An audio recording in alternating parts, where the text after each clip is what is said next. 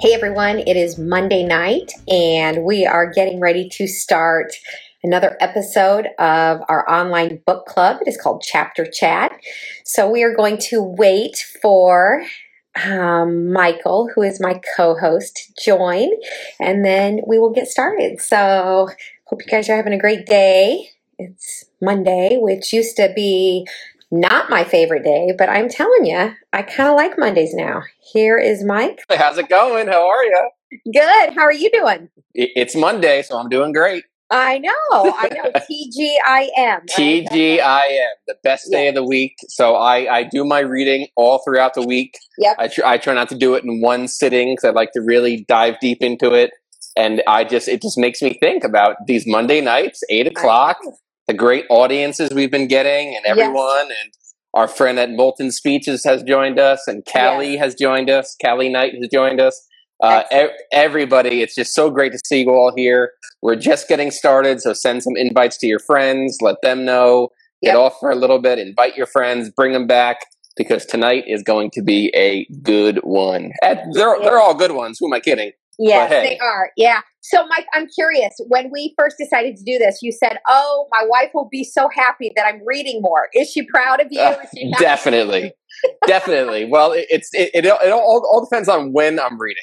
So there's times when I could probably be doing more with the baby. Yes. But there's never too much to do. But it's good. It's a book I've already read. So just rereading it and diving deeper into it. She loves these chapter chats. Always hears me down here screaming. So it's a lot of fun. I love it. And how is the baby? She's doing good. She's getting real big and chunky. Yeah, real big. Almost 6 months old? She's going to be 6 months on August 12th. Oh, okay. Okay. Very So good. she's almost 6, and she's like 18 pounds. Oh. So she's getting there. She's not missing any meals, is not she? missing any meals. She never turns down food. She stares at me when I'm eating. Even when I'm drinking coffee out of a can. Right. She'll try to grab the can. Oh. So she loves her food. I love it. Oh yeah, she's great. If you saw my post on Sunday, I just have to tell everybody why my fingernails are so crazy, because I don't normally look like a clown, but my son, Aaron, who is autistic, he's 16 years old and he loves the Olympics. So when I went to get my nails done last week, he always asked, "What color are you going to get this week?" And I said, "Oh, I think I'll get pink." And he said, "Or you could get the colors of the Olympic rings." And I was like, "That's a lot of colors." And he's like, "Wouldn't it be great?" So here I am with my Olympic color. I love it.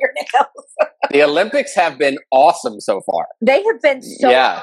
And this is the first year he's really into it. He comes down and he wants to watch. He doesn't watch because it's long. The triathlon is like hours, it seems like, Oh, yeah. He comes down and watches. He loves the swimming. He loves the equestrian. Yep. He was really, I think, most mesmerized by skateboarding. That was the one that just blew his mind. So it's been fun. It's been fun. It's been awesome. I've seen some of the swimming. I've seen some of the beach volleyball. Yep. It's some of the rowing and the crew. The athletes. And I saw Simone Biles yesterday. Oh, of course. Yeah. So it was just it's just unbelievable, these athletes. It is. It's neat. It's neat. So if you're just joining us, we are almost finished with our first book of our book. Yeah. It's called How Children Succeed by Paul Tough. So, Mike, this week we are talking about chapter 4, and this chapter is called How to Succeed. So what did you think of this chapter? This is what you call one of those hitting hard chapters. Yeah. So this chapter really, really, really paints. So the previous chapters talk all about preschool, early education up until high school. And now this one starts with the college conundrum. Yep. So it talks about all of the problems with American education. And then once they graduate and it's time for college, there is a serious, serious problem. And I posted about it today on my Instagram. Yes, you did. America leads the world in college dropouts. And I basically knew that myself. Part of what happens at my practice, because I specialize in executive functioning, is I cannot tell you how many phone calls I get around October, November, December every year of college age students that are struggling in college. Mm-hmm. It's really, really tough. So, they had really intensive IEPs, they had really intensive 504s, they had tons of accommodations, they had one-on-one therapy that kind of pushed them through the grades with this IEP, and they go away to college and they just fall apart because there's never any executive functioning training, never any focus on independent skills. Right. And they had great grades, they earned that high school diploma, but once college came around, they were not prepared. Right. What was so interesting to me is it was right as the chapter started on page 149, and it said higher education in the United States, specific to the United States now, our higher education system has ceased to be the instrument of social mobility. We have gone from leading the world in producing college graduates to leading the world in producing college dropouts. So when I saw your post today, I knew exactly what you were referring to. And so when we talk about how to succeed, we really have to figure out what we're going to do. We can't just stop at high school. Like, as a parent of an autistic child, this is something I have, a little angst about is, okay, he gets all this support in high school, but what's going to happen to him when he graduates high school? Like, what's the plan, and is he going to be able to get supports? And so this was an interesting chapter because, like you said, it really kind of takes us to that place we don't like to go, talking about the failures, of higher education in this country. Exactly, and I always talk to these parents, and these parents are they're terrified. They're terrified of what's happening to their child. They were in this small little bubble of public education. What is the definition of success? That's a great question we just had. Basically, the way the book is talking about it is, being able to get a college degree and live independently. That's really what this job is talking about. That's what this book is talking about. So this book is not talking about going on and becoming a millionaire or a billionaire. It's talking about, graduating high school, graduating college, and being able to, start your own family and, have a home or an apartment and live independently without adult prompting and without an adult to take care of you. Right. So we don't, if you're 30 and you still are living at home, you don't have that independence, right? Exactly. That we would consider, and making you successful. What was, I think, so difficult about reading this chapter, and I had to stop and kind of pause because they talk about educational romanticism. And they said on page 151 that we in America are pushing students to go to college who aren't smart enough to be there. And that was what the person who was quoted said. I struggle with that because that says then that the cognitive hypothesis is what matters most. And the cognitive hypothesis says IQ, being smart, is what matters most. And what we're talking about is it's not about your IQ. What it's about is your ability to be persistent and resilient and to be flexible in your thinking and to be able to problem solve. So what we're talking about and what this book is all about is to be successful, you must be able to think about thinking. You must be able to have executive functioning skills so that you can deal with adversity, so that you can bounce back when life doesn't go your way. So instead of making this about, okay, you need to be smart and you need to be smart enough to go to college, what we need to take from this is we need to teach our students in our education system how to succeed. And what is success? It's great that somebody asked that question because we could spend hours just talking about what is success. I think we all agree independence, not being reliant on your parents, to pay your auto insurance or, to give you free rent or to buy your groceries for you. Independence is a huge component of what it means to be successful. But wouldn't you agree, Mike, that being successful is also being happy with your life? Absolutely. If you're in a job that makes you miserable, I don't care how much money you make. If you're miserable, you don't have success, right? So what is success? And you guys chime in. I would love to know what somebody else just asked. What is success? Is it money? Is it a college degree? Is it happiness? Is it independence? What do you guys think success is? Because our society here in America says you need to get a college degree to be successful. But how many students do we know who graduate and can't find a job, or who are making $15 an hour with a 4-year degree and they're $150,000 in debt, right? So what does it mean to be successful? And what is the goal of schooling? What is the goal of education? just to pass standardized tests. Yeah. Because that's what the cognitive hypothesis says, is as long as they do good on their ACT and their SAT, they're successful. Well, we have plenty of studies that have shown that that's not what leads to success. There you go. And all of the families I speak to, the number one concern they have is my son or daughter going to be able to persist and live when I'm gone? That's every parent's dream. So that's the number one thing. So we have someone here. I have 3 kids. 1 has a college degree. 2 didn't, but all have jobs, productive members of society. So there you go. Like that's really exactly what it's all about. Is when the parents are no longer able to be the parent, whether no matter what happens, can this child persist and go on and live an independent life? That's really decisions, right? And make decisions and be a productive member of society. Yeah, exactly. And that's really what it's all about. So on page 153 here, it talks about being successful. It has to do instead with the same list of character strengths. So there we are again talking about executive functioning as character strengths. Mm-hmm. Sometimes we have to remind ourselves. Paul Tough is a journalist; he's not a clinician. He refers to them as character strengths that produce high GPAs in middle and high school.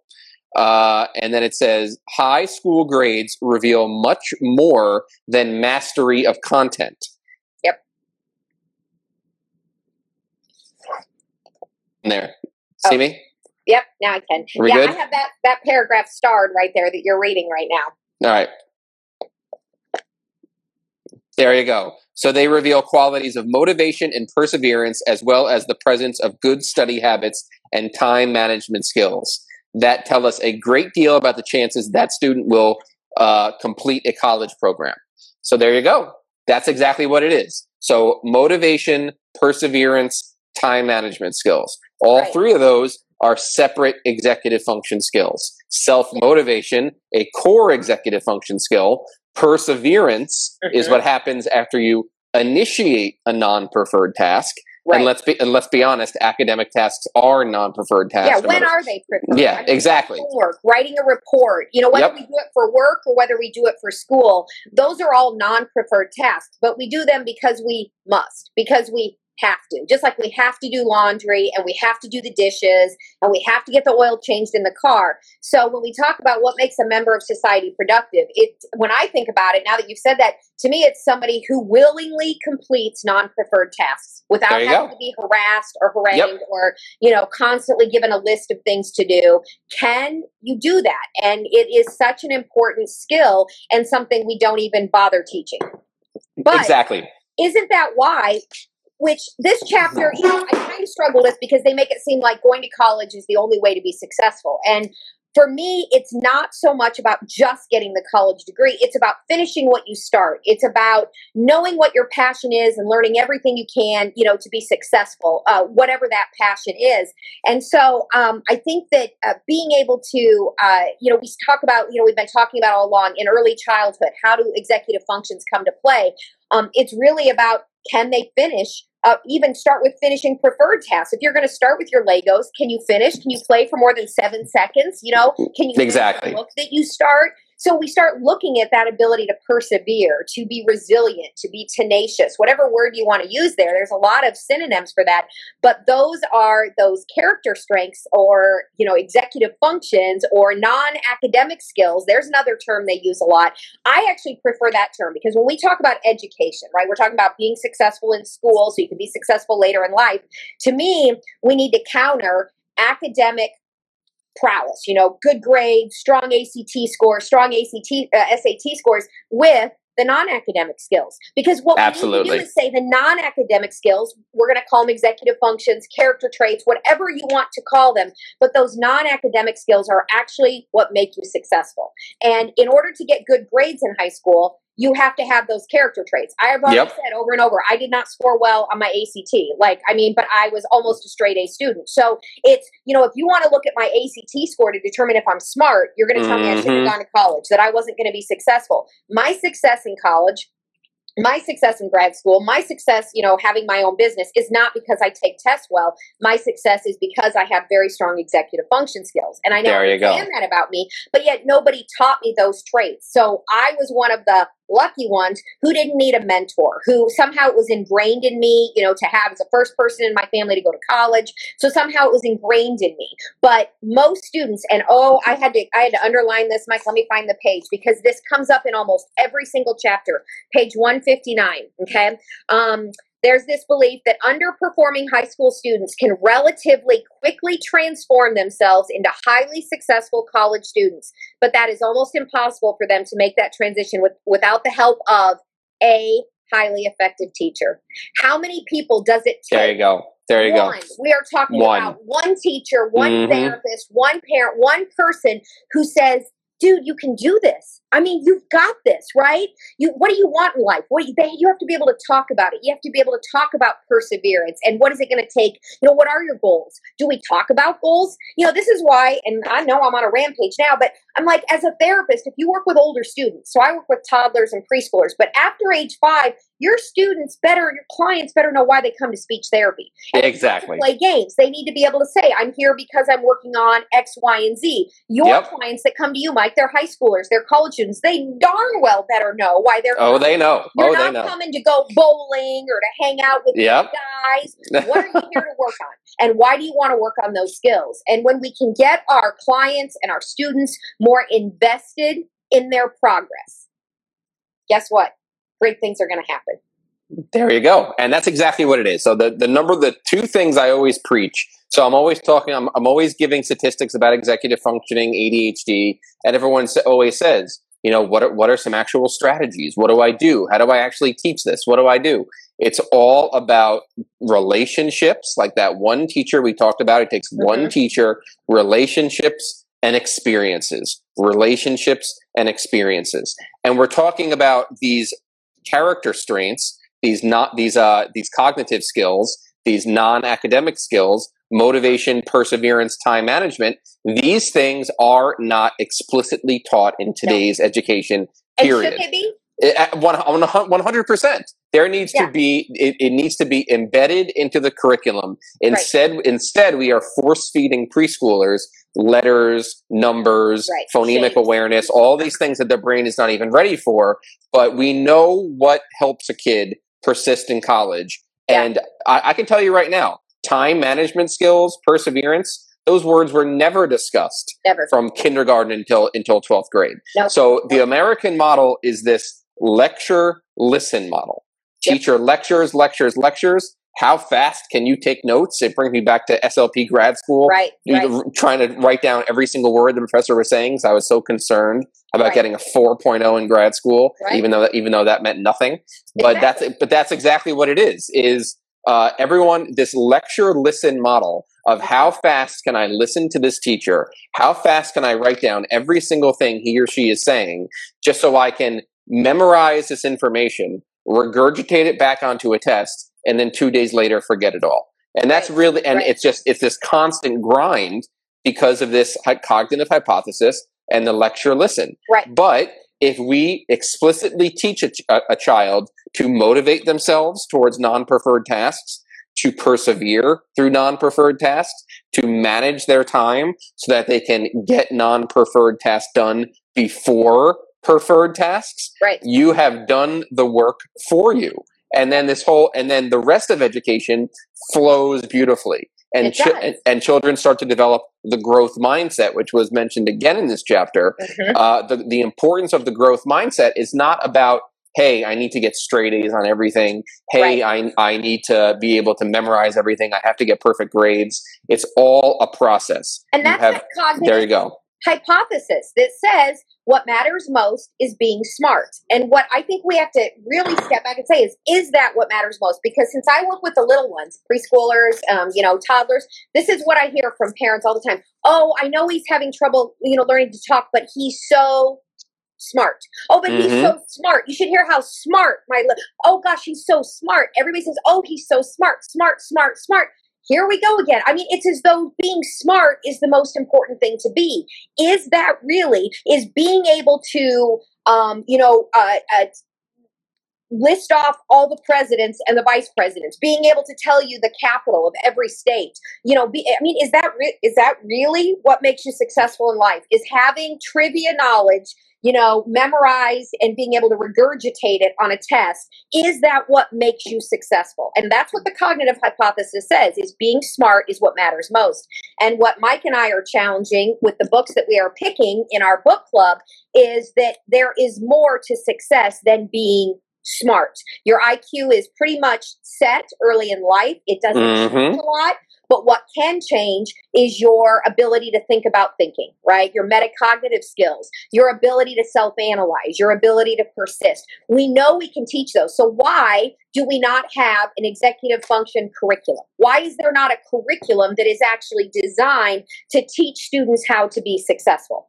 There you go. Exactly. So, and we have to look at exactly what's happening here. So we have kindergarten through 12th grade, and then we have college. And obviously public schooling until 12th grade, and then college look very, very different. Mm-hmm. So from kindergarten to 12th grade, you have the lecture listen model, public school, IEPs, 504s. College, you're on your own. Yep. High percent chances are that you're dorming. You have office hours with your professor. You build more relationships with them.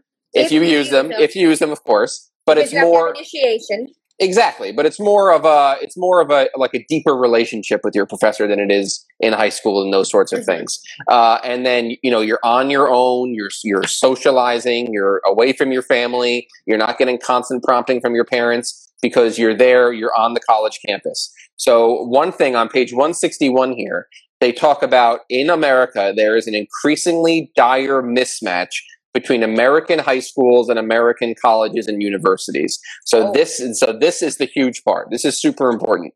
So when the current high school system was developed, so the system that's still in place today, the primary goal was to train students not for college, but for the workplace, where at the time critical thinking and problem solving abilities were not highly valued.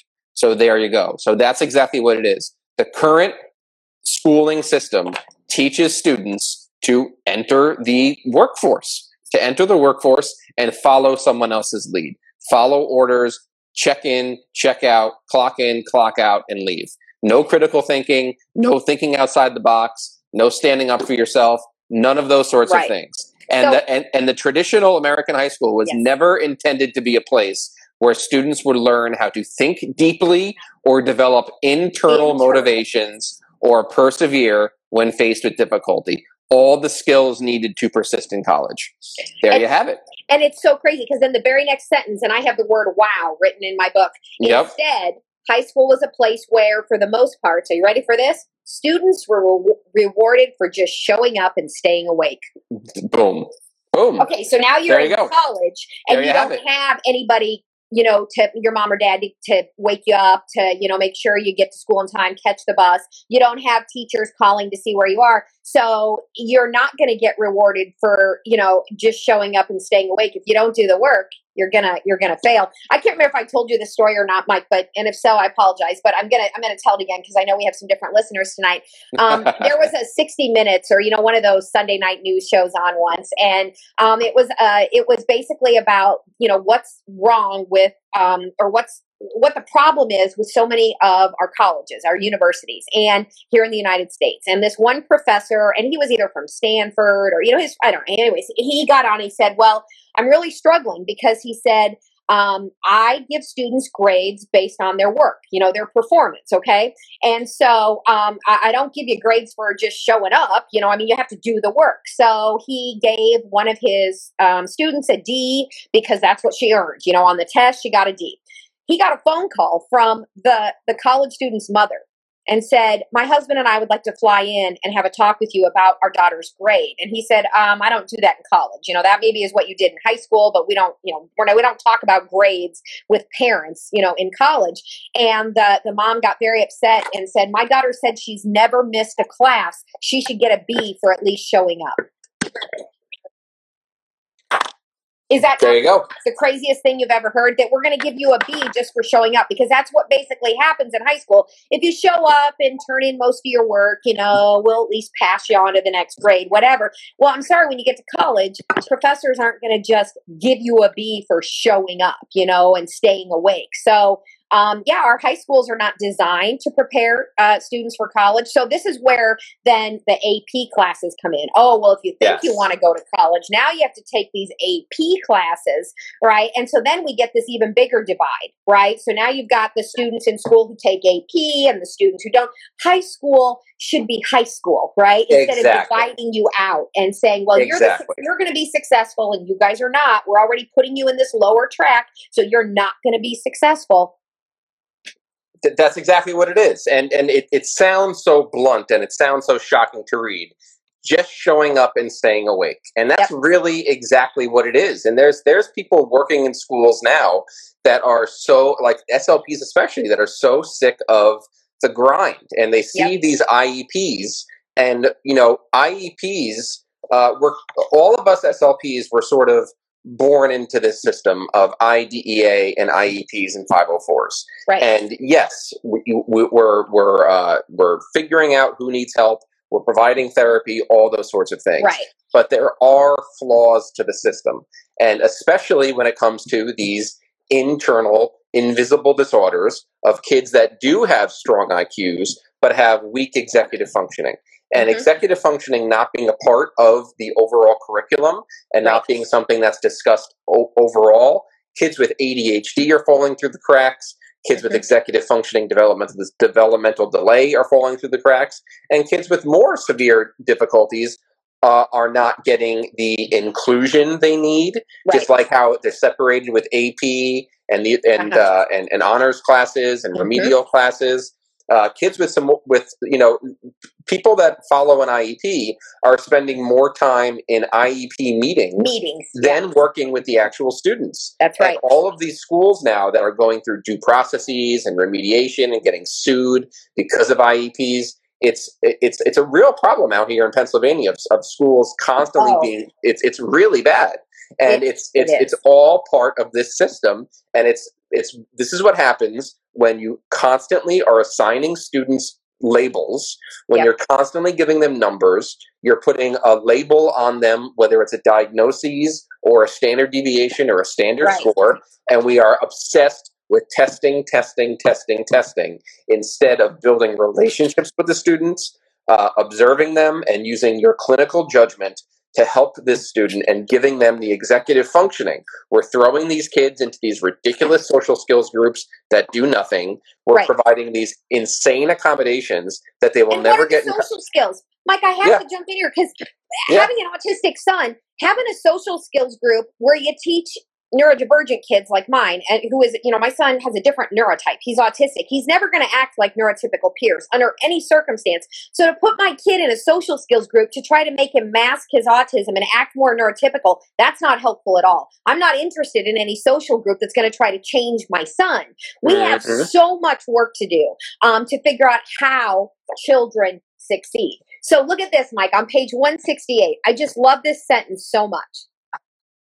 Oh, there's so much good stuff in here. But one of the things I have highlighted is the importance of real life experiences, and that's in the middle of the page there on 168. You and I talk about this a lot, and you use a term that is my favorite: varied experiences. Right, real life experiences. If you want to give your kid an advantage in life, then give him real life experiences. Right, instead of buying him another Xbox game, how about take a trip and go see the Badlands in South Dakota, or go to a museum, or play Monopoly. I don't know. Experiences are going to be so much more powerful than giving them things, right? Stuff. So on that page then, on page 168, this is my favorite sentence in the whole chapter. Non-cognitive skills like resilience and resourcefulness and grit are highly predictive of success. And I think that that resourcefulness is a word that I use in my play seminar. So one of the things I talk about is I grew up in the 70s. I mean, I was a kid. I was born in 1971. And I always say our generation was so resourceful because I did not have a toy room full of toys. My parents didn't buy a bigger house so they could turn one of the bedrooms into a toy room. I didn't have a ton of toys, you know? I mean, I had a doll, I had a ball, I had a hula hoop, I had a Etch-a-Sketch, I had a Slinky. I don't know. I mean, I had some toys, but for me, play was not about material items. Play was about who are you going to go hang out with? Play was more social. And so for me and my friend Rachel, my friend Danielle, they were my best friends when I was a kid. And like, if we were outside playing, we didn't have sidewalk chalk. That was not a thing. It didn't exist when I was a kid. Okay. So guess what? We were resourceful. So what we did is we would scour the neighborhood looking for the perfect white rock that we could write on sidewalk with. So we could draw hopscotch. So we could draw four squares. So we could draw on the driveway like kids do today. But what do they hand them all this colorful sidewalk chalk and go, here you go. So there's no resourcefulness needed. And this is one of the issues. The more stuff we give our kids, the less they have to rely on their own problem solving skills. They don't have to develop resourcefulness, right? They don't have to figure out, oh, what am I going to do? This part to this toy is broken. I guess I'll just throw it away. No, you're going to find a substitute. You're going to make something else work for it, right? You're going to solve the problem. So I think all of this, and when Mike and I write our book, which we are talking about, it has to start building executive function skills. You don't start in high school. There you go. You start when they're toddlers. You start during play. You start developing these skills early on. So we have to stop giving kids everything. We have to stop raising children who are entitled and think they're owed something because you're owed nothing. Yeah, and then Google everything. I love that comment. When my daughters were in high school, they're in college now, but when they were in high school and they would complain about having to do a research paper, I would always say, oh, no. You do not get to complain about doing research. Because when I was in high school, even when I was in college, where we had to do a lot of research, I had to actually go to this place called the library, and I had to use a thing called a card catalog, and I would have to go through every single card looking for a book that just might have something to do with the topic I'm researching. And then you had to figure out the Dewey Decimal System, which made no sense at all, but you'd wander around this library looking for a book, and when you finally got to the shelf to get the book off the shelf, more likely than not, it was checked out. So you had to go back to the card catalog and start again. So until you've persevered through a card catalog, until you've done research without the access of Google, you don't even know what struggle is, you know? And I mean, so this is one of our issues, is because of our high-tech world, we give kids everything, and literally at their fingertips. Is that fair to say? Everything.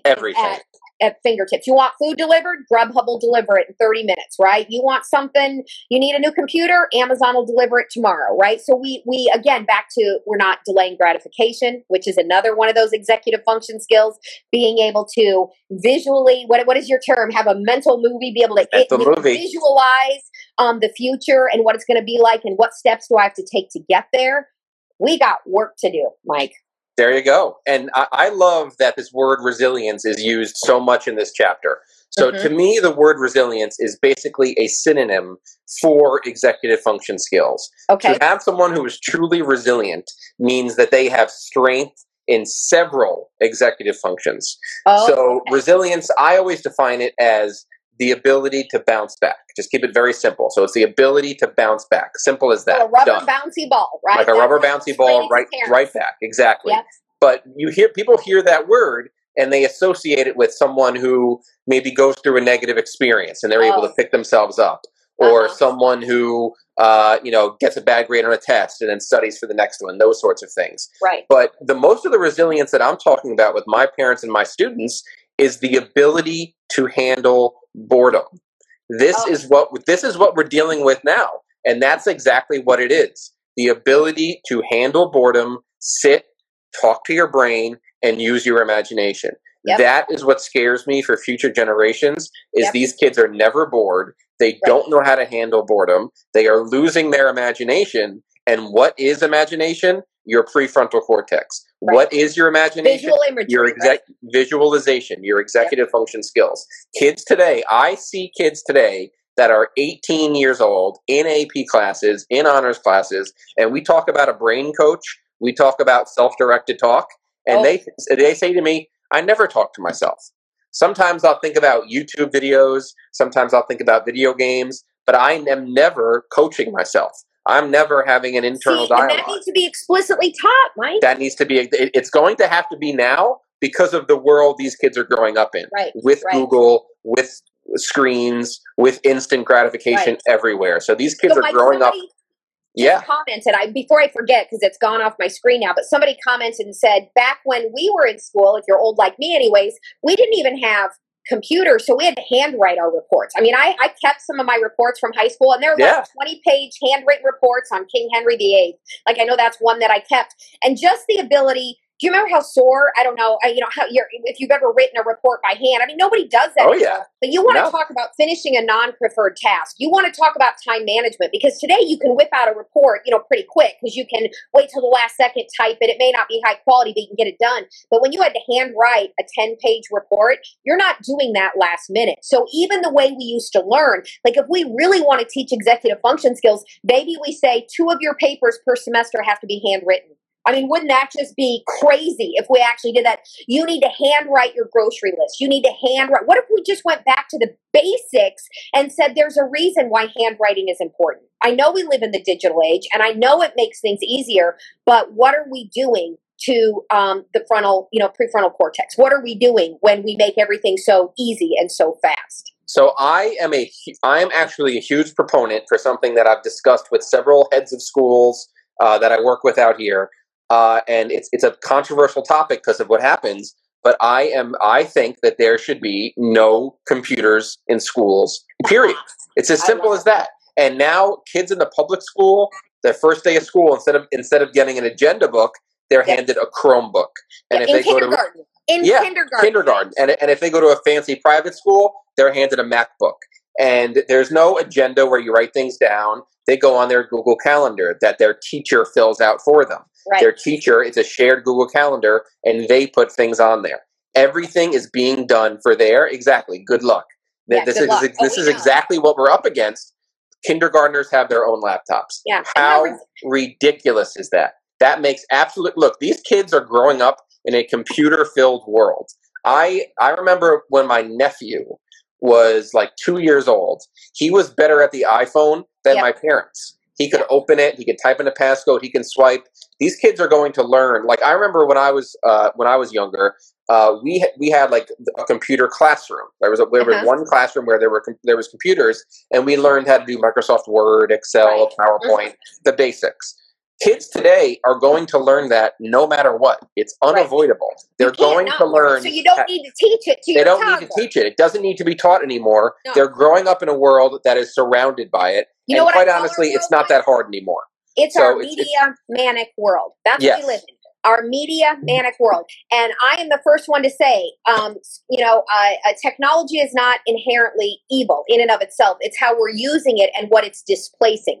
And it's screen time and what it's displacing, especially in childhood, that is so concerning to me. But you can look at family life too and say, what is screen time displacing? Well, everybody's in the living room together, but everybody's on their own screen. So is there conversation? Are you guys, are you connected? Are you bonding? It's really hard when everybody's got their face plastered to a screen. But screen time is very advantageous because look what Mike and I get to do. Mike lives in Philadelphia. I live in Kansas City. And yet look at us, we've never met in person, but we're colleagues, we're friends, we're building something. So I am never going to say technology is inherently evil. It is not. But what we have to do is be able to monitor and have mindfulness. Screen time mindfulness is very important. And I think that's another thing that we are going to have to add, Mike, to explicitly teach. And that becomes an executive function skill. I truly believe screen time mindfulness becomes executive function, because if you can't manage your screen time, you can't manage and organize anything else in your life. You certainly can't manage non-preferred activities. So you asked a great question. So screen time is not inherently evil, but we have to ask ourselves, what is it displacing? And it's displacing the 2 specific things that develop the most malleable part of the brain, the most influential part of the brain, the prefrontal cortex: relationships and experiences, period. If you're on screens all day, you are not having varied experiences. If you're on screens all day playing online video games, you are not developing real relationships. Online friends are not relationships, period. Can I tell you a story about that, Mike? Because my heart is breaking. I have a friend who has a son, my son's age, so 16 years old. And she is distraught because he's autistic, but is in regular He's not in any special education. He doesn't get therapy anymore. So his big issue is, and I keep telling her this because I've learned so much from you, it's not, he doesn't really have significant language issues. His is all executive function. He gets lost in his own words. He forgets what, he's not focusing on the teacher. He never completes any assignments. So he spends all of his free time in the summer on doing video games, online gaming, right? So he says he has all these friends, and you've talked about this with me before, that online friends are not true friends, but those are the only friends he has are these online friends. Well, because he's autistic, he doesn't quite have the social nuances. So he's asking questions to his online friends, things like, do you care about me? And so what's happening is his online friends are now refusing to play with him, right? Because now they're saying, what is wrong with this creepy kid? Why is he asking if I care about him? And, things like that. So the problem is he thinks they're his friends. And he tells his mom, I have lots of friends, Mom. They're my friends. They're my online friends, and they care about me. So I'm going to ask them. And they don't care. It doesn't matter who you are as long as you're playing, right? I mean, so this is concerning to me that we're raising a generation of kids who think that people online are your friends. And the worst part about it is there are so many parents that are afraid to use more authoritative parenting strategies. And authoritative parenting, it tends to be like a word you hear and everyone's like, whoa, authoritative parenting. It's actually the most research-based effective parenting method. And it's not authoritative, it's actually more collaborative. So the word it's bad choice of words, but authoritative parenting has many, many benefits. And parents want more permissive parenting. So they want their kid to be happy. They've created these environments where kids have open access to screens, which is the opposite of screen time mindfulness, which is that great thing you said before. So when there's open access to games, kids with no self-regulation skills, kids with no delayed gratification skills will not be able to say, hey, I have to do my summer reading. Hey, I have to go outside. Hey, I can go see my friend in person. No, it's so much easier to lay in bed, sit on the couch, and play the Xbox because it's right there. Period. But you said the key word, that it's easier. So here's the problem that we're seeing is because human beings by nature, would you agree with this statement? Human beings by nature will always take the path of least resistance. Yep. Okay, so especially once teenagers. A human brain has figured out, I can get those dopamine squirts pretty quick by playing these video games. But if I have to go, once you realize you can get your fix of that happy hormone, right, that dopamine squirt, then it makes doing something that's either imaginative, like drawing or, coloring or playing Legos and building something, or it makes having to do something where you actually physically have to exert your body, like ride a bike or skateboard. It makes all of that seem like too much work because I am used to this sedentary lifestyle where I don't have to move, where I don't have to think, where I don't have to be creative, where I'm never bored. So the human beings by nature will always take that path of least resistance, right? Oh, this makes me happy. This is fun. I don't run out of breath. I don't have to be creative. So I want this. Well, what are we doing to make sure that there is balance in our lives, right? Because we live in a media manic world, and screen time mindfulness is about making sure that every one of us has a balance. We need nature, we need real people, we need relationships, and we need varied experiences. And screen time can never, under any circumstance, provide all that. And here's what I say to parents who try to argue with me and say, oh, but Miss Carrie, that's what they say. But Miss Carrie, we live in a different era now. We live in a different time. This is the digital age. This is the That's exactly what I was getting at. Here's what I say. Are you ready for this? You are so right. I always agree with parents when they say this. You are right. Technological know-how is one type of intelligence. But here's the caveat, right? Your child also needs to develop gross motor skills, fine motor skills. They need to develop their executive functioning skills. They need to be able to develop imagination and creativity. They need to develop functional communication skills. And, I can go on and on. They need to develop social skills. They need to be able to develop resiliency, all of that. And none of those things, not one of them can be developed while sitting sedentary in front of a screen. So nobody's arguing that technological know-how isn't important or isn't a type of intelligence. It is. We live in the digital age and you're going to get it. Whether you want to get it or not, you're going to get technological know-how. So why are we focusing so much on that? We need to focus on the skills that our kids aren't getting today, right? Exactly. Exactly. So this chapter talks about the importance of resilience, and the opposite of resilience is the fixed mindset. And it's basically today's student. And I say this over and over and over again. You know, when I have a parent intake contact me, one of the first questions I ask is, what does a typical day look like for your student? What are they doing in a typical day?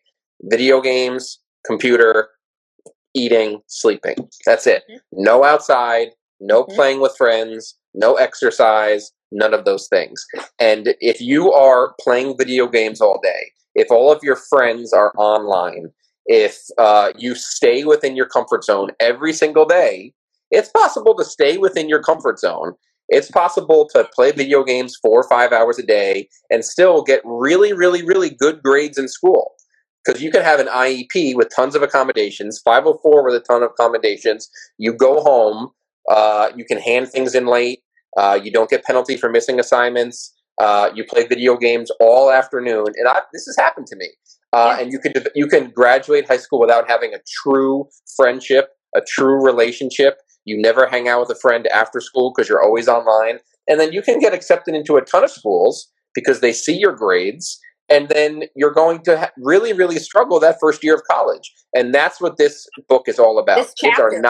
Kids are not developing resilience within schools because kids today are not having varied experiences. And without varied experiences, there are no interpersonal relationships. So somebody asks, how do we break this cycle? So the most important thing is so here's the thing. The book also talks about it takes one person. Yep. It takes one person. All of these kids, whether it's autism, ADHD, executive functioning, developmental delay, have lists upon lists upon lists of strengths, period. But their entire life, they have been going for the instant gratification, which is the screen. I'm not going to get involved with soccer. I'm not going to get involved in Boy Scouts. I'm not going to get involved with chess. I'm not going to get involved with robotics. I'm not going to learn how to go on hikes. I'm not going to go swimming. I'm not going to go to the beach. I'm not going to meet new people because I can wake up and I can have a great day in front of a screen. Right. So what can we do? If you're a speech pathologist, start doing your sessions somewhere else. Get rid of the worksheet. Get rid of the pen and paper. Get rid of the desk. Do something new. Do some yoga in your sessions. Do some sports in your sessions. If you're a teacher, get your class outside. But most importantly, if you're a parent, it is time for screen time mindfulness. And there are some parents, because of how bad this year has been with screens with COVID, I'm telling them this summer is your chance to do a full-on screen detox. This is a screen detox summer. Take the phone away. Take the video games away. Every day, your kid has to go outside. Yeah, I have done a lot of research on digital detox, and the psychiatrists that I have really been reading a lot of their information, they recommend a 72-hour digital detox because in that 72 hours, you're going to figure out real quickly whether your child's addicted or not because it's addiction. They will go through withdrawal. Their behaviors will be unacceptable. They will hit and kick and throw, and then you'll know they truly are addicted. So, and that's the hardest part for parents. The hardest part for parents is dealing with those initial behaviors and seeing their children uncomfortable and seeing their kids upset, seeing them get incredibly dysregulated. But you want them to struggle and now, sometimes violent. But you want them to struggle in life. Do you know what I mean? This is the time when they are developing. Yes. So this is the time we have to make the changes. You can't say, well, we'll just deal with that next year, or we'll just deal with that. Once he's an adult, he'll figure it out. No, that's the problem. Our kids aren't figuring it out. The one thing I wanted to say, I made a note so I wouldn't forget, is that we are going to have to find a way, Mike, to make sure that executive function skills are considered educationally relevant. Because the only way an SLP is going to be able to work on it, the only way we're going to be able to get this added, as goals on an IEP or, accommodations on a 504 is if executive functions are actually considered educationally relevant. So when we talk about how are we going to break the cycle, how are we going to make this change, I think this is what we really need to focus on, Mike, as we continue to advocate for these changes, is that EFs must be explicitly taught and they must be considered educationally relevant. There you go. And this book touched on it.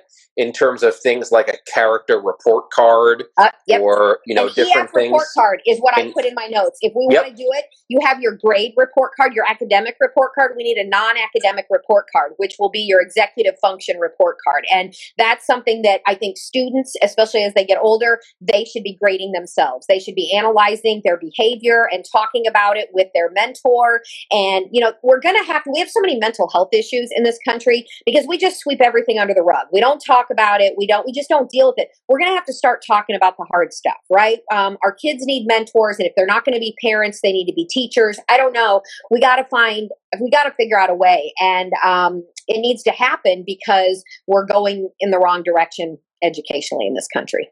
That's exactly what it is. And right now, I remember when I was first in grad school, people talked about what they called like the autism tsunami, basically, of what happens to kids with autism after they graduate from IEP services. I remember someone said, if you have a Down syndrome diagnosis, there's more opportunities for you. But if you have an autism diagnosis, after the IEP is gone, there's really not a lot of support, not a lot of things going on outside of like an ABA sort of thing. Mm-hmm. But now we're dealing with an even larger group of kids that have zero executive functioning, zero resilience, zero grit, because they were caught up in this instant gratification world with the cognitive hypothesis. Right. So those two things together, when this book was written, it was really just the cognitive hypothesis. Right. But now we have the double whammy of the cognitive hypothesis plus the instant gratification world. And if there's instant gratification, there's I have literally worked with kids in my practice that are about to graduate high school, and I know these families very well. They have literally never done a non-preferred task in their entire life. And that sounds insane saying that, but I can tell you, I work with these kids, and they run the show at home. They do whatever they want. They go to school when they want. They've never done a chore. They've never hung out with a peer outside of what they wanted to do. Their parents just feed into every single want and need. And that's an extreme case. Yes, most parents do have some structure. But the number one thing, especially during this summer, especially after the summer we had last year and the school year we had last year, schools need to do a better job. Parents have to do a better job. And we as therapists have to do a better job of giving these kids unique experiences. Why is it not mandatory for schools to have kids do some sort of community service and get involved in their community? We talked about peer mentors and peers and best buddies programs to get to know each other. We talk about more project-based learning. We've talked about more internships. We talked about the difference between high school and college before. College is unique because you're choosing your major. You're choosing what you want to study. You're choosing what you want to get involved in. And part of college is the externship. And I look back at getting my master's degree in SLP. You have to do two externships. You have to do one with adults and you have to do one with kids. Right. I would not be the SLP I was today if it was not for those externships. Period. Right. Not because of the classes where I studied and took notes and I learned about all these different things that anatomy that I don't remember anymore, just so I could pass the praxis. It's super duper important for these kids to start having varied experiences. Schools need to change the way they do things. Yep. And honestly, we talk about this all the time. All of the suggestions that you and I are giving for them to improve their executive functioning are cheap. They are affordable, and they're probably in the long run going to save them money. Yeah. Again, I think I say this every week at book club, but we need to actually be asking parents, and then we need to coach them to ask themselves this every day: is how many non-screen experiences did my child have today? Yeah. You need to be able to you need to train your child as they get older to ask, okay, so have I had a balance? Because get the little weight thing, the little balance, right? Wes, when you say, okay, you've had 4 hours of screen time, you need 4 hours of non-screen time experiences. That doesn't include meal time and stuff like that. Mm-hmm. So it balance. If you don't have 4 extra hours, then you can only have 2 hours of screen time so that you can have 2 hours of non-screen experiences. And this is where the screen time mindfulness is going to come in, is when we can actually talk about balanced screen time without having the child throw something across the room or have a meltdown of epic proportion, because you're saying you need to be done with screen time. You need screen time rules in your home, bar none. Absolutely. There's no exception to that. And like Mike keeps saying, no child should have unlimited access. Is that what you say? No student, no child should ever have unlimited access to screen time. Yeah. And your rules need to be things like when your show is over, you need to turn the TV off. When you finish that report or that whatever you're working on, if it's a school-related thing, you need to turn off your Chromebook. So it's about when you're done with that, you need to be able to visualize what are you going to do next? What's on your agenda? What are you going to do today? So when my son wakes up every morning this summer, I'm like, so what's your plan for today? Well, it's going to be hot, so we'll get in the pool. I said, yes, I can't wait. We'll definitely get in the pool. What else are you planning today? Well, I really wanted to watch that movie. I hadn't seen whatever movie for a while. Okay, so that's going to be screen time. So what else are you going to do today? Well, I'm definitely going to take the puppies outside and play. So, this is what we do is we have a conversation every morning over breakfast. What is your plan for today? And so we just have to, I don't know, Mike, we have to converse, we have to educate our students, our kids, and we have to be positive and encouraging role models for them.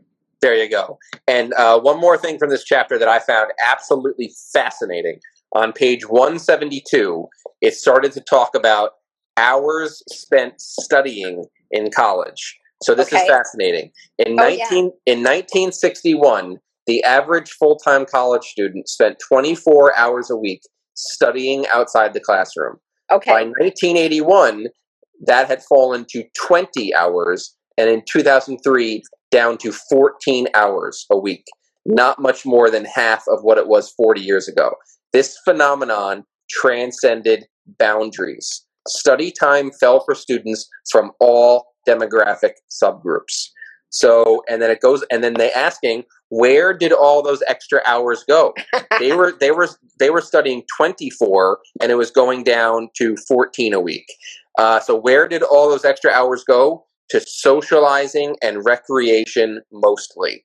So yes, there was more computers for fun and things like that, but I took from this. This is what I took from this. So this was a study on the kids that persisted through college. This was not a study on the kids that dropped out first semester. These were the kids that stayed in college up until graduation, and they studied and they watched them to see how often they were studying. So these were kids that were in high school, that were part of the public school system, part of the lecture-listen model, the cognitive hypothesis. Right. They were plopped on a college campus, and they were finally able to live independently away from parents.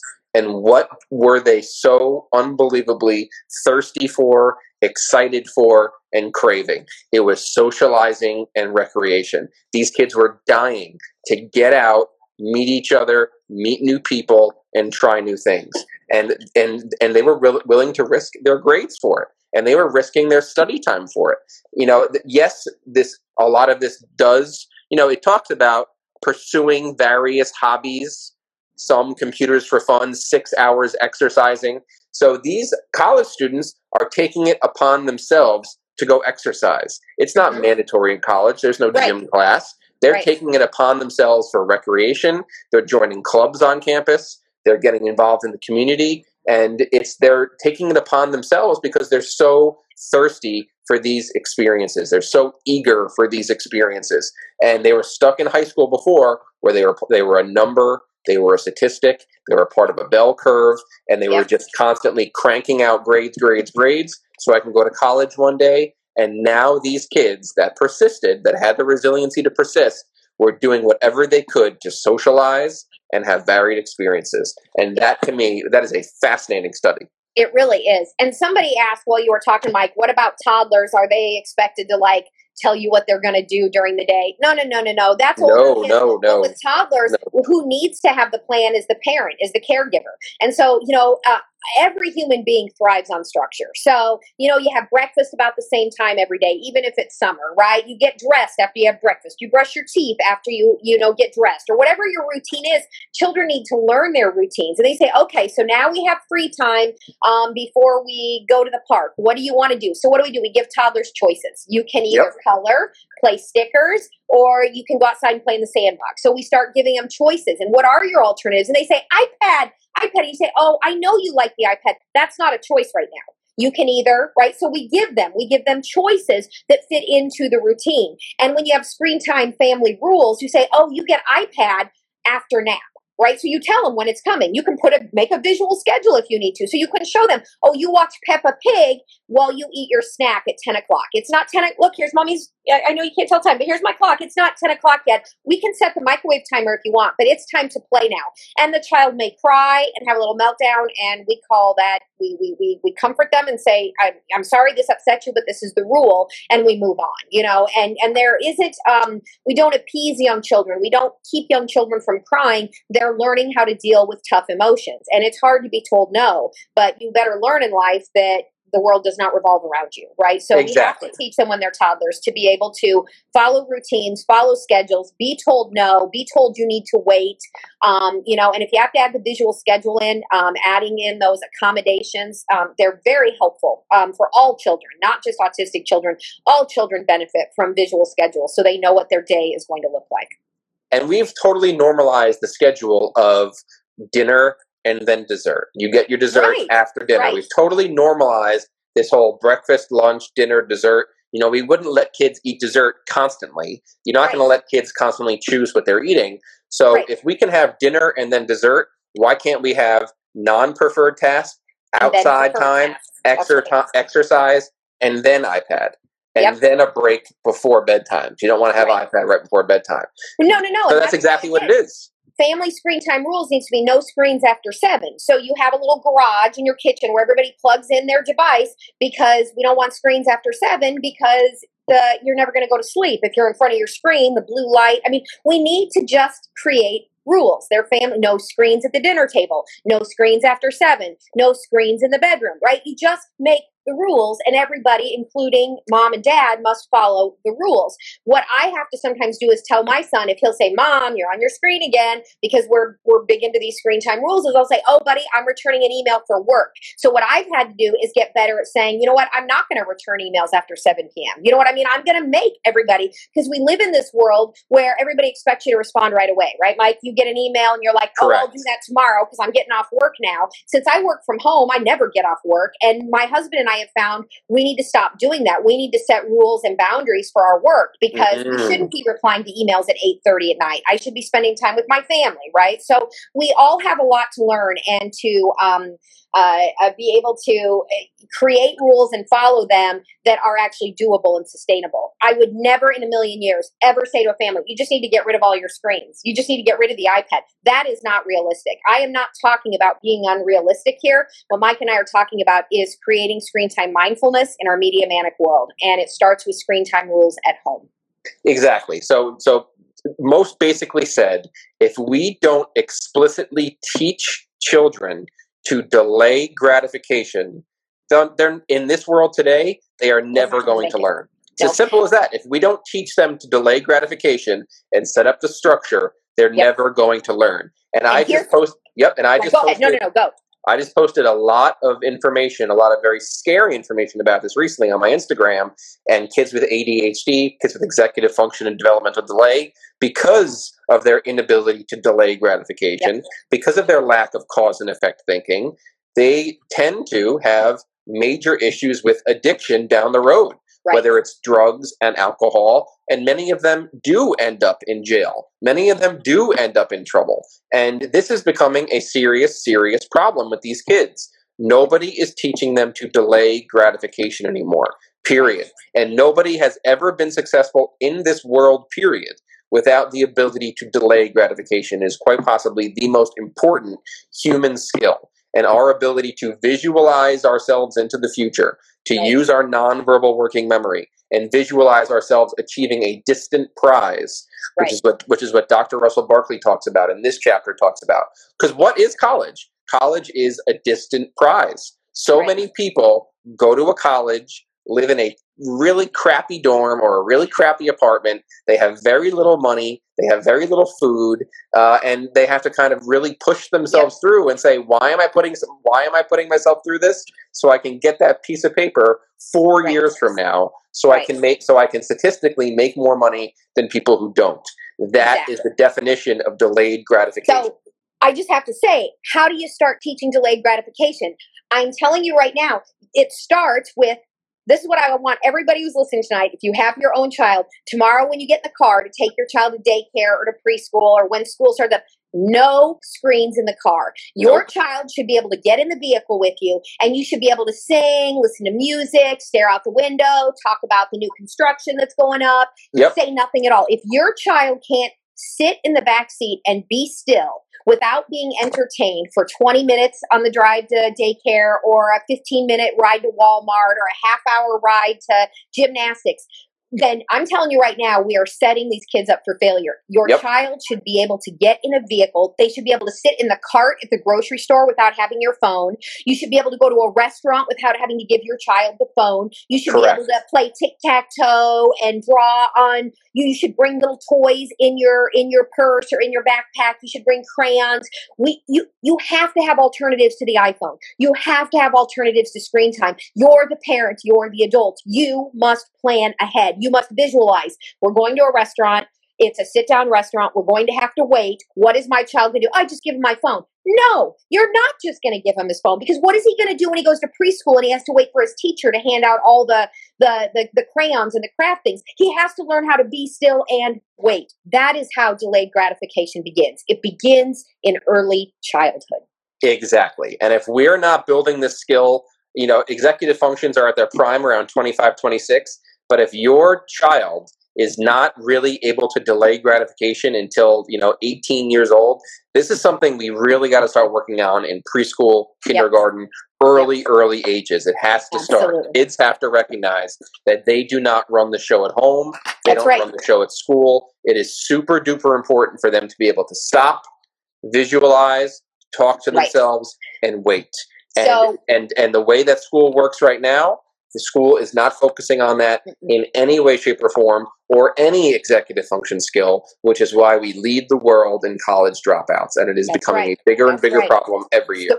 So when your child says, but I want this new toy, or they want something, you say, oh, well, we can't get that now, but you could draw me a picture of it so we can hang it on the refrigerator. You know what I mean? So now they're gonna have to visualize, well, what is this thing that I want? Or remember when we were kids and we would write our Christmas list or our birthday list? What do you want? How about draw it out? Let's turn it into an activity then. So I think that we are going to have to start giving, we're going to have to create a curriculum. We're going to have to start giving parents and caregivers and teachers actual specific activities for building and explicitly teaching executive function skills. And that's exactly what we're doing. That's exactly what we're doing.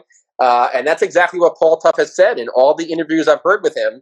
He said, we figured out what the problem is. The problem is the cognitive hypothesis. The answer is explicitly teaching executive functioning. It talked about in the very first chapter, there was the Mind Talk program I talked about a little bit. Great program, but executive functions, unlike a Wilson or an Orton Gillingham, executive functions are not all one size fits all. And it's not something that can be easily measured. And we have to get that idea. We have to grab it out of our heads and throw it away. When we're measuring executive functions, we cannot give a standard score. No. We can't give a standard deviation. You can't measure it. You have to just observe. That's right. And a kid could have strong, certain skills where they're strong in EFs and other skills where they need to work on. You know what I mean? So it's not like it's all or nothing. So we need to figure out, where are your strengths? What do you need to improve on? I'm so excited. So we're going to wrap up here. But so next week is our last week for our book. Yeah. Next week, our final chapter. I cannot wait to reread this chapter. It's called A Better Path. So I am so excited, you guys, to see if Paul Tough is actually going to give us some examples and some specifics of, okay, we've already said we got problems. We got problems from toddler through college. What are we going to do about it? So I'm super excited. Mike and I will be back next Monday night. This is not a terribly long chapter, but we will take your questions, your comments. Make sure you send Mike or me questions, DM us if you have questions as you're reading, and we will finish this book. Do you have the next book handy, Mike, or should I grab it off my shelf? Okay, tell them about our second book. So this book right here, Finish Lessons 2.0. I've already started to peek through this because I'm so excited for the next round. I think this was a perfect intro to the chapter chat. But this book right here, it's really, it's all about what can the world learn from educational change in Finland. So Finland was really digging itself a hole, just like we are in right now. They changed everything in their system right now. They have improved mental health. They have improved graduation rates. Things are really, really going, COVID, of course, has turned things upside down. Sure. But in terms of their education and mental health and safety and productivity and people being productive members of society, they've really done an incredible job. And I am so excited to read this book because this book highlighted the problem. It's almost like fate is helping us to choose the books to read in the right order. So, there we go, Finland. Oh, there we go. Nice. So we have someone from Finland. Show them the book someone again, from Mike. Finland joining us. I love it. I love it. This is it's going to be. This book did such a great job highlighting the core of the problem, and then this book right here is going to give us real world points on what to do to fix it. Yep. I can't wait because I have not read Finish Lessons. I bought it several years ago and I skimmed a few chapters and I have so many books. I have not read them all, which is why Mike and I are doing this book club because there are so many amazing resources out there, evidence-based resources. And so Mike and I are super excited, as is Allison from Molten Speech. We love having her with us. So anyways, we're going to eventually get through all the books, I guess. I don't know. We're going to keep going as long as you guys will keep joining us. This is available now on Spotify and Apple. Where can they find this as a podcast, Mike? Yep. So all of these Instagram lives are saved onto your page, onto your Instagram page, so you can rewatch them there. I have people contacting me all week trying to find old episodes, but you can also find them on Spotify, and you can also find them on Apple Downloads. And the person who told me, the person who helped me put them onto Spotify and Apple Podcasts for me, told me that we're already almost up to 1,000 downloads. Oh, 1,000 downloads on Spotify. Isn't that crazy? That's crazy. So tell them, is it called Chapter Chat? It's called Chapter Chat. So if you go into Spotify, type in Chapter Chat, it'll come up. You'll see our blue logo. You'll see our pictures there. You could possibly, there's a couple of other Chapter Chats. So you can type in Education Chapter Chat. You can type in our names. You'll find it there. So Chapter Chat on Spotify, Chapter Chat on Apple Podcasts.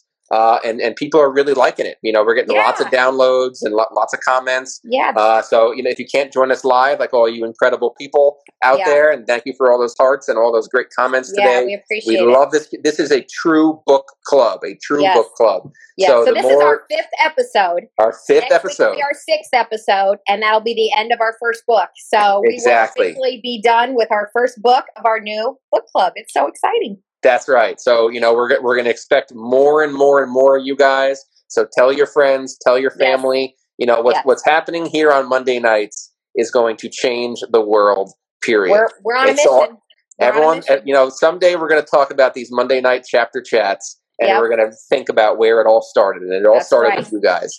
And everyone knows, whether you're a school employee or a parent or a student, know that the education system is not working. The IEP system's not working. The 504 is not working. And it's not just kids with autism or ADHD. It's all students. It's neurotypical. That's right. And I know we need to go, but I'm just going to reiterate that in the very first chapter, we found out that throwing money at it is not the solution. Because they're in Chicago, in the south side of Chicago, they threw millions and millions of dollars. Even NASA got involved. And guess what? It changed nothing. This is not about money. And that's why we can make this work. This is about executive function. It's about the prefrontal cortex. It's about non-academic skills. Those are the things that matter most, not having smart kids who can regurgitate, random facts that somebody spewed at them. So thank you for joining us. Texas Speech Mom, how awesome that you were with us tonight. That is awesome. So we will see you guys next Monday night for our new favorite day of the week,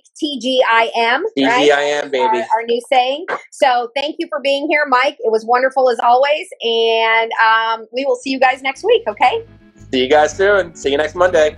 Bye, Mike.